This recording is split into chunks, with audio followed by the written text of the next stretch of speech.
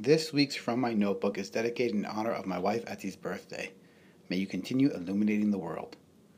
It was Motzi Shabbos sometime in March 2005 when I received a phone call that would change my life forever.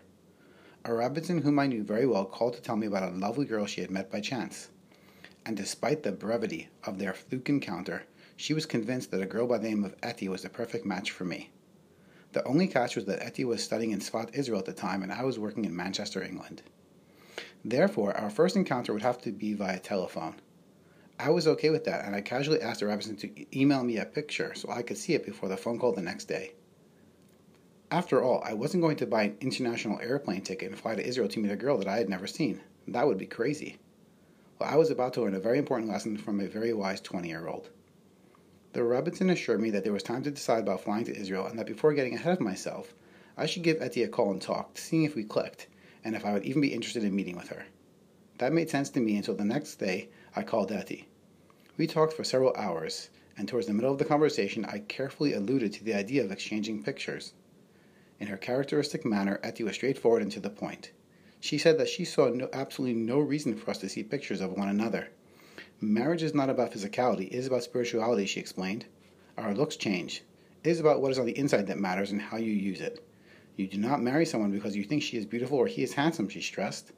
You marry them because they make you want to become beautiful on the inside, for them and for yourself, she emphasized. I wasn't really sure I understood what she meant, but I knew that I was speaking with my soulmate, and that was enough for me. When I flew to Israel the following week and we met for the first time, I was happy to find out that my hypothesis was correct. Etty was a mix of regal royalty and spontaneous casualness. After a brief engagement, we were married on the 12th of Menachem Av, and thank God this past summer we celebrated our 15th anniversary. Over the years, I have learned what love, trust, passion, forgiveness, and commitment mean. Etty is an incredibly talented person. She could be pursuing and excelling in a variety of career options and engaging in many different hobbies in her spare time. Yet she chooses to be a full-time mother and teacher to our children, a role you will rarely find fulfilled these days.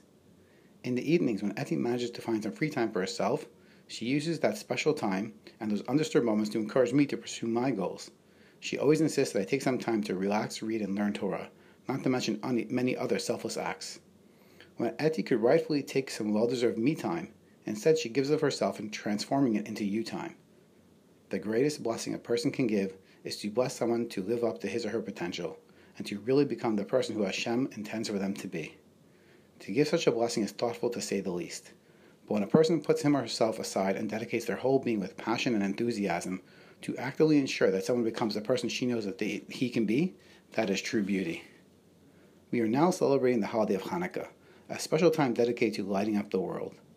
We are instructed to light the menorah either by a window or by a door, in order that the light from the menorah should shine out and light up not only our own home, but also the lives and hearts of others.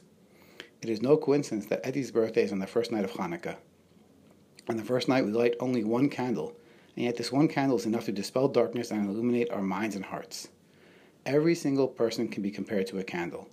Each and every one of us has the power to light up someone else's world, and like a candle we are able to bring light and joy to someone else without diminishing our own flame.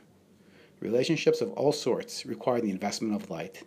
Whether it is the bond between spouses, parents and children, colleagues or friends, the solid foundation for any relationship is when more time is spent focusing on the other person rather than on oneself. And in marriage especially, this is how a true partnership is formed. This is true love. Etty was correct. It is what's on the inside that counts. It has taken more than a picture and 15 years of marriage, but I finally understand what my wife meant about beauty, and I finally know how beautiful she really is. Wishing you and yours a truly beautiful and joyous Hanukkah.